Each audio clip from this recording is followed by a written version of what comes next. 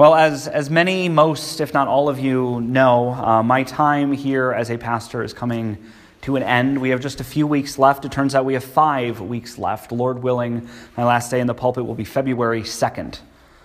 And I spent some time trying to figure out, how do I want to end this as far as sermons go? What do I want to spend my time on? Do I want to do something simple, maybe go back to the Psalms like I started my ministry here with?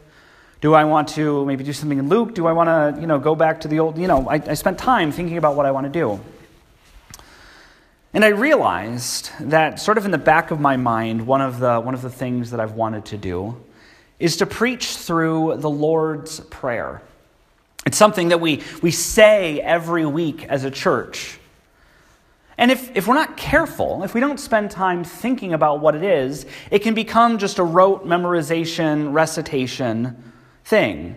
I don't have a problem with saying it every week. I think saying it every week is a really, really good thing. But my hope is, my prayer is, that through these next 5 weeks, that the word that we hear from the Bible implants on my heart, implants on your heart, so that every time we say the Lord's Prayer, we are thinking about what the Lord's Prayer actually says. We are reminded of what it means and why the words are what they are. You may have noticed earlier in the service that where we normally say the Lord's Prayer after the invocation, we did not say the Lord's Prayer. I just said amen and we moved right into the Apostles' Creed. That was intentional. I did not forget that. After this sermon and for the next 5 weeks, Lord willing, after each of these sermons, I want to say the Lord's Prayer together with a fuller and fuller understanding each time. But we're going to start with the first 2 little phrases, 1-2 phrases, depending on how you count.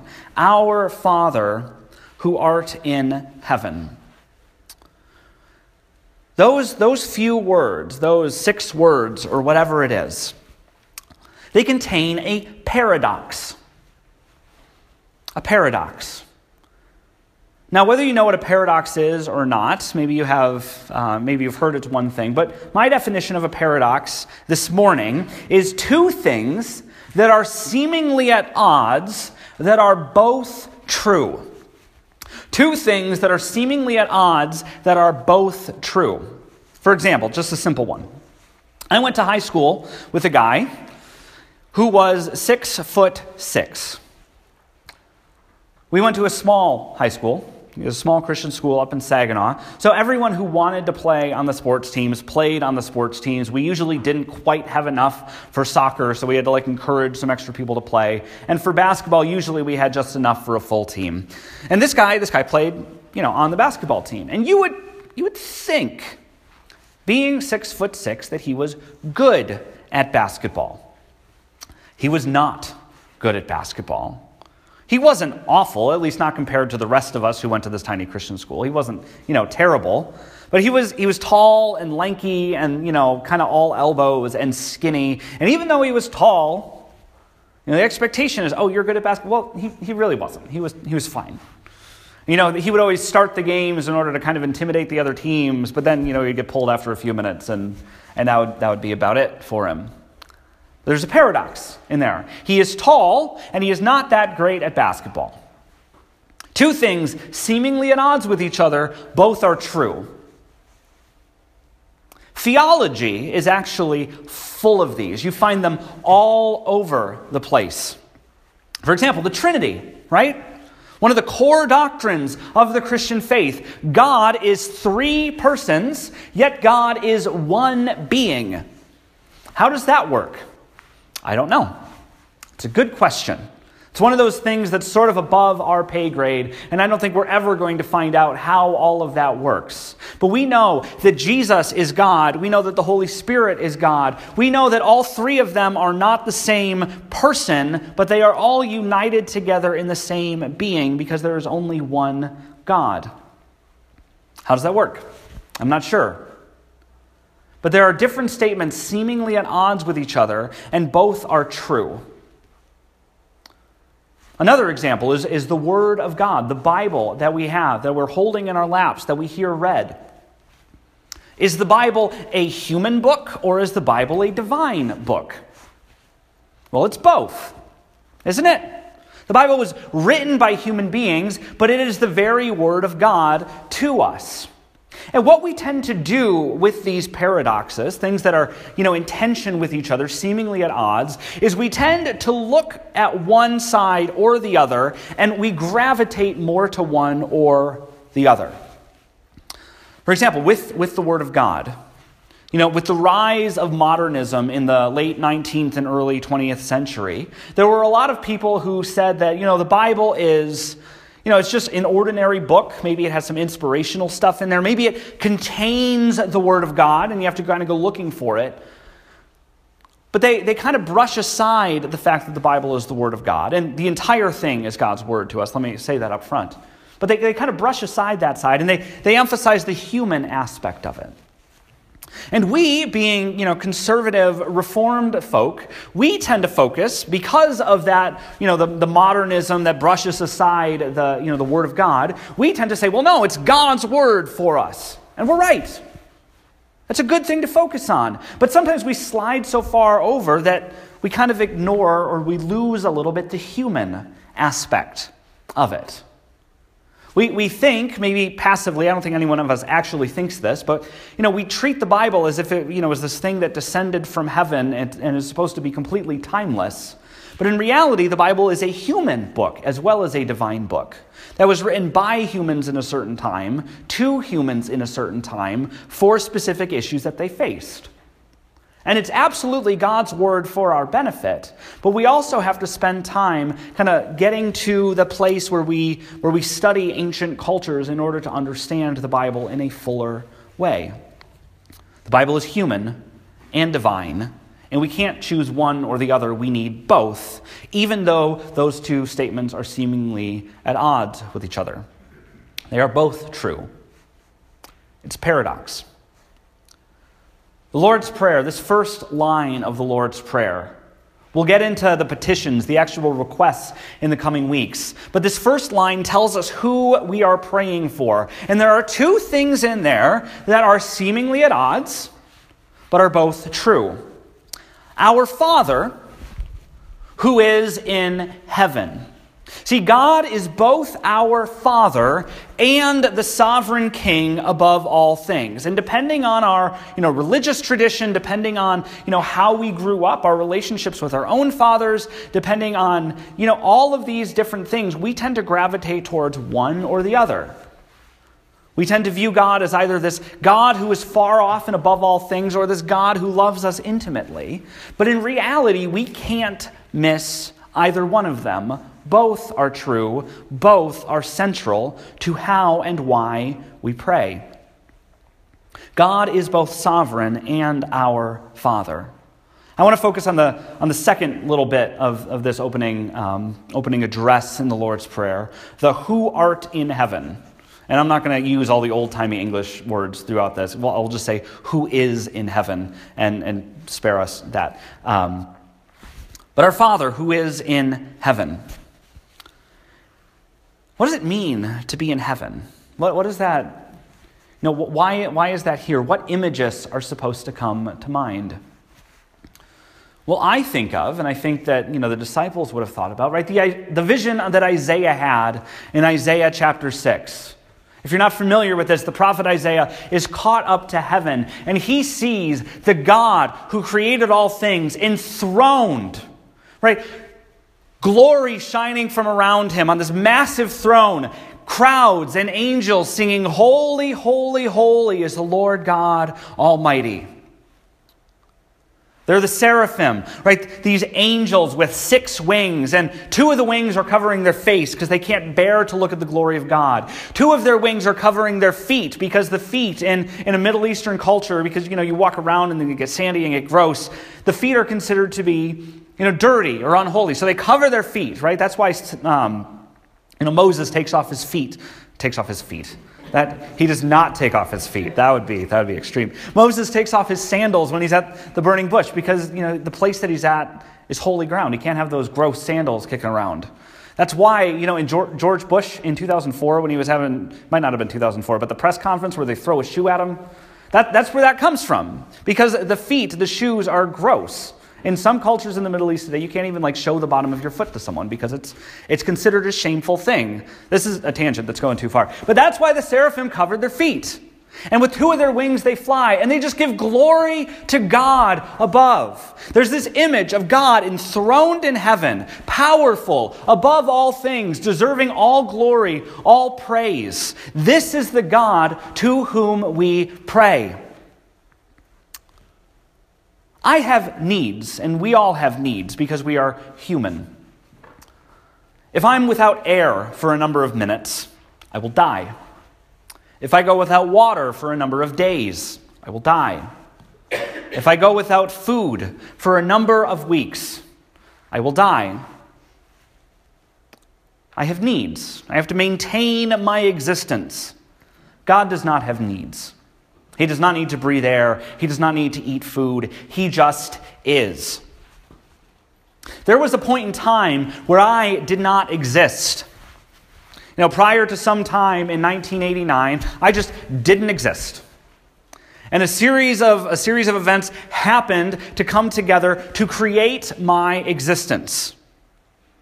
God has no such things that caused his existence. He just is.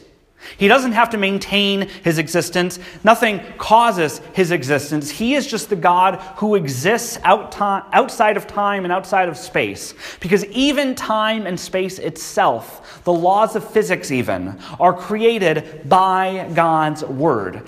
Everything that exists that is not him is created by him. We read about that a few minutes ago in John 1. All things that exist proceed from him. Right? If I want to make something, if I want to, say, build a table, I go to Home Depot, or if I'm being honest, I go to IKEA and buy a set, which I'll probably also screw up, and I make something, right? I put the pieces together and I read the instructions and I, totally screw the thing up. But if it goes well, right, I'll have a table or a bookshelf or a chair or whatever it is, and I can say that I made it. But did I really? No, I assembled it. I put it together from pieces that were previously made. None of us can make anything out of nothing, but God can. In fact, everything that exists was made by him out of nothing. He didn't use any previous materials that existed before he came into being, because the only thing that always has been and just is God himself. And because of this, he has all power.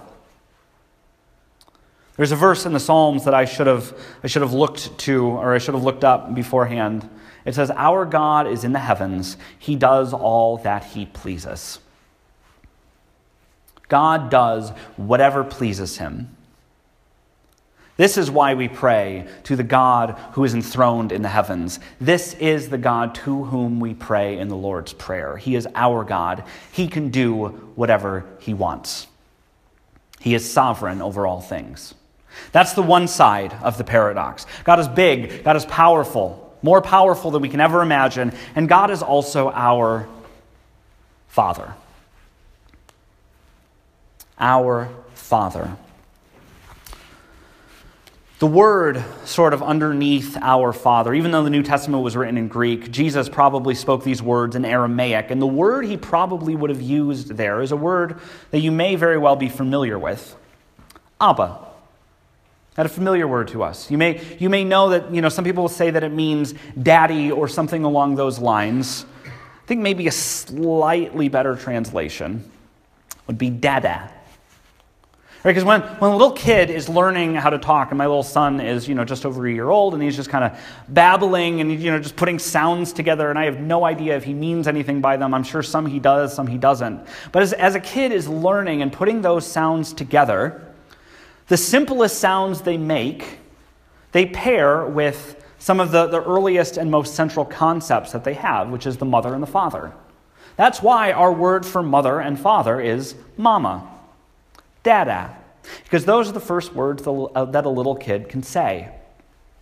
The Aramaic word Abba is no different. It would have been the first, if not one of the first words that a little Jewish kid would have learned to say.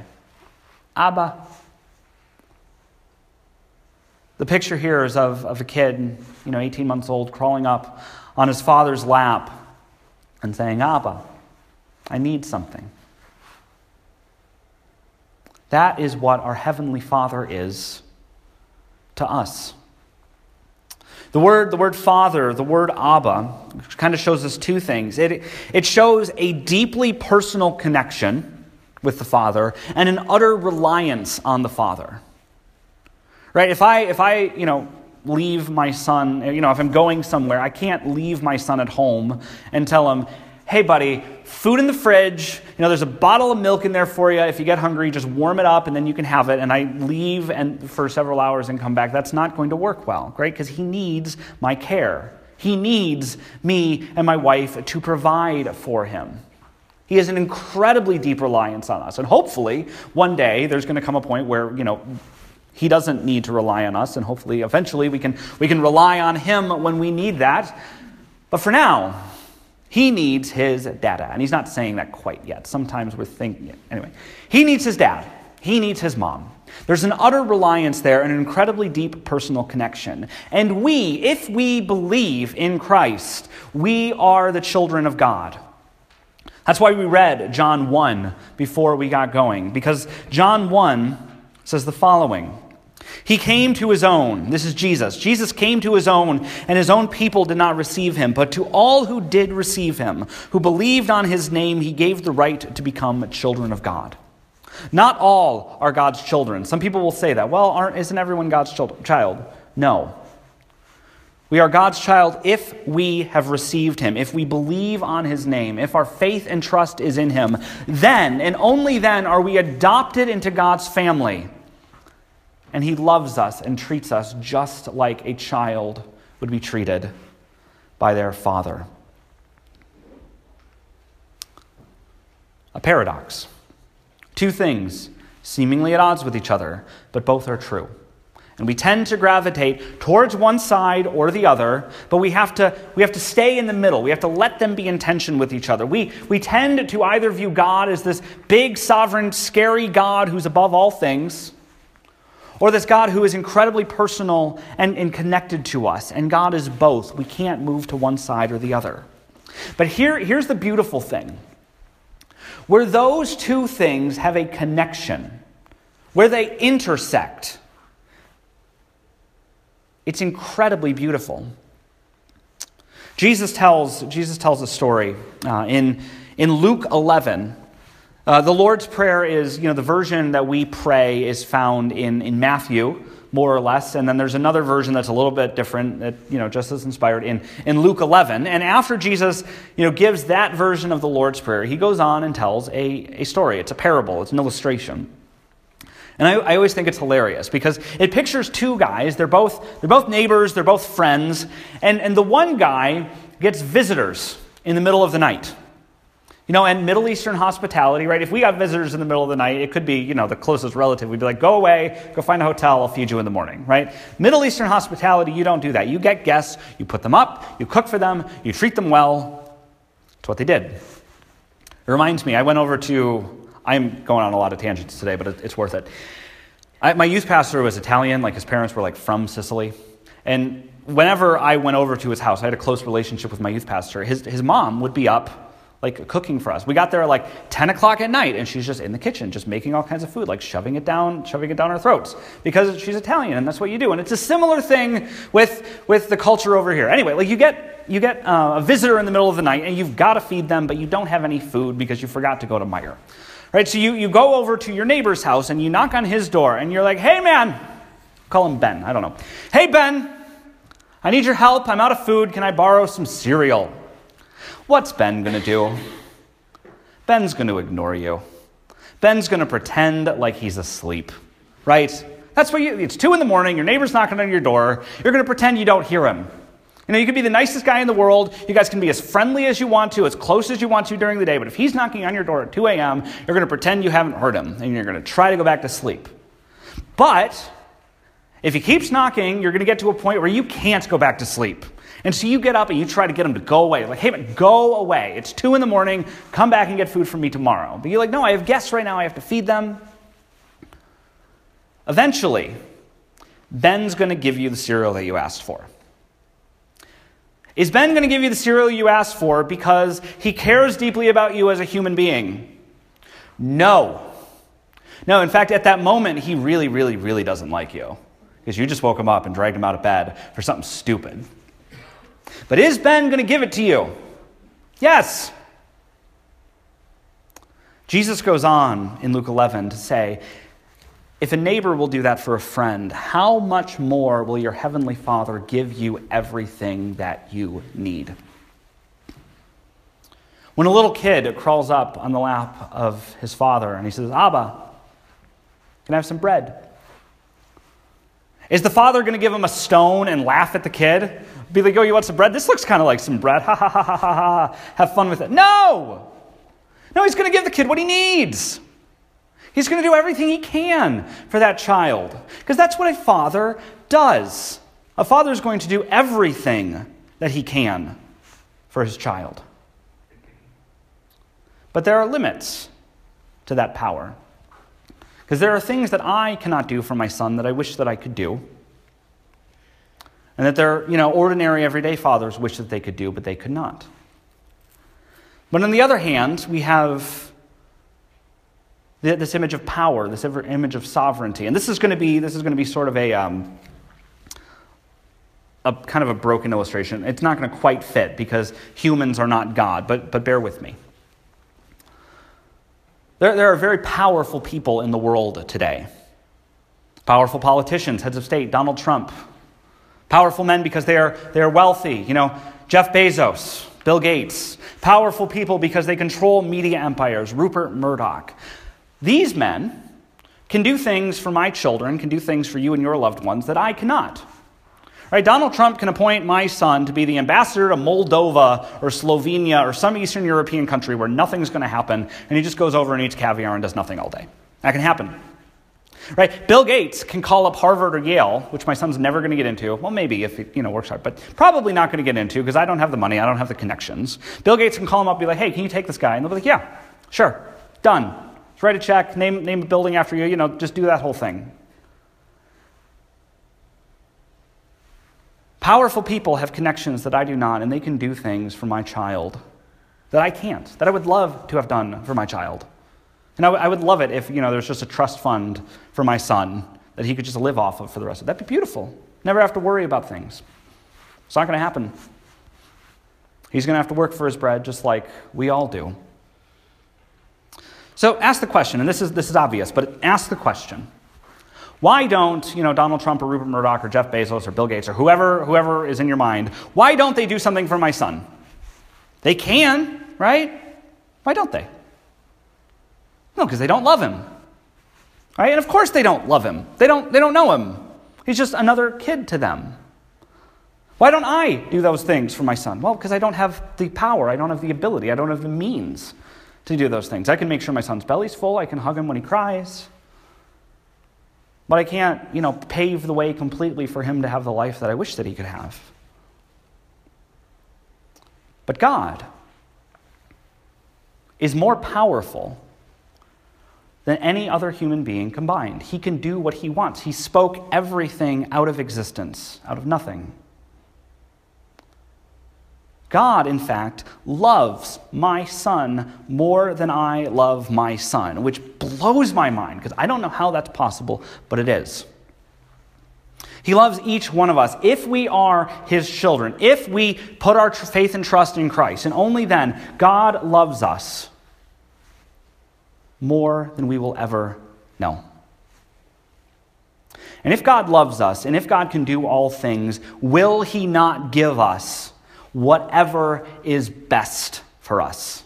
This is the God that as we bring our petitions to him, this is the God that we are praying to. We find this intersection of the powerful God who loves us. We find this intersection most potently at the cross. We as human beings could not save ourselves as much as we tried. The Old Testament is littered with people who have tried to save God's people and have failed at saving God's people. So God himself had to come down, take on full humanity, live the life that we could not live, die the death that we deserve to live, and raise from the dead in order to bring us to God. God, who is all-powerful, who can do all things, and who loves us, stooped low in the person of Jesus to save us from our sins. Because God loves us, because God is all-powerful, he will grant us every single one of our requests that is holy and right and good in this life or the next. Let me say that again. God will grant us every one of our requests that are holy and right and good in this life or the next. And again, in the coming weeks, we'll spend more time talking about the requests themselves. But when we bring a request to God, God never says no out of spite. He may say, wait. We see that all the time. We pray for healing for loved ones, but loved ones die. But we know that in the next life, God will raise them from the dead if they trust Christ, and he will heal their bodies. And we trust that God will answer those prayers, whether there's a miraculous healing in this life or it happens in the next one. There may be requests, right? Like how your dog really wants chocolate, and asks for it a lot whenever you're eating chocolate. But chocolate's really bad for him. So if you love your dog, you're not going to give him chocolate. There may be requests that we have towards God that he says, no, you don't know this, but it's bad for you, and he may say no. But every request that is good and right and holy, he will answer. He will grant in this life or the next. So let us come to him in prayer.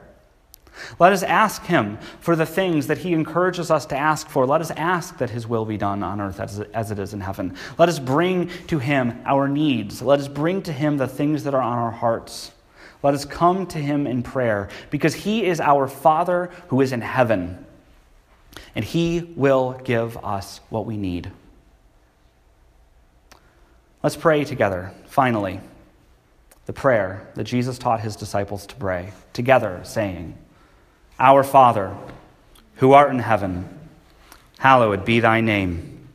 Thy kingdom come, thy will be done, on earth as it is in heaven. Give us this day our daily bread, and forgive us our debts as we forgive our debtors. And lead us not into temptation, but deliver us from evil. For thine is the kingdom, and the power, and the glory forever. Amen.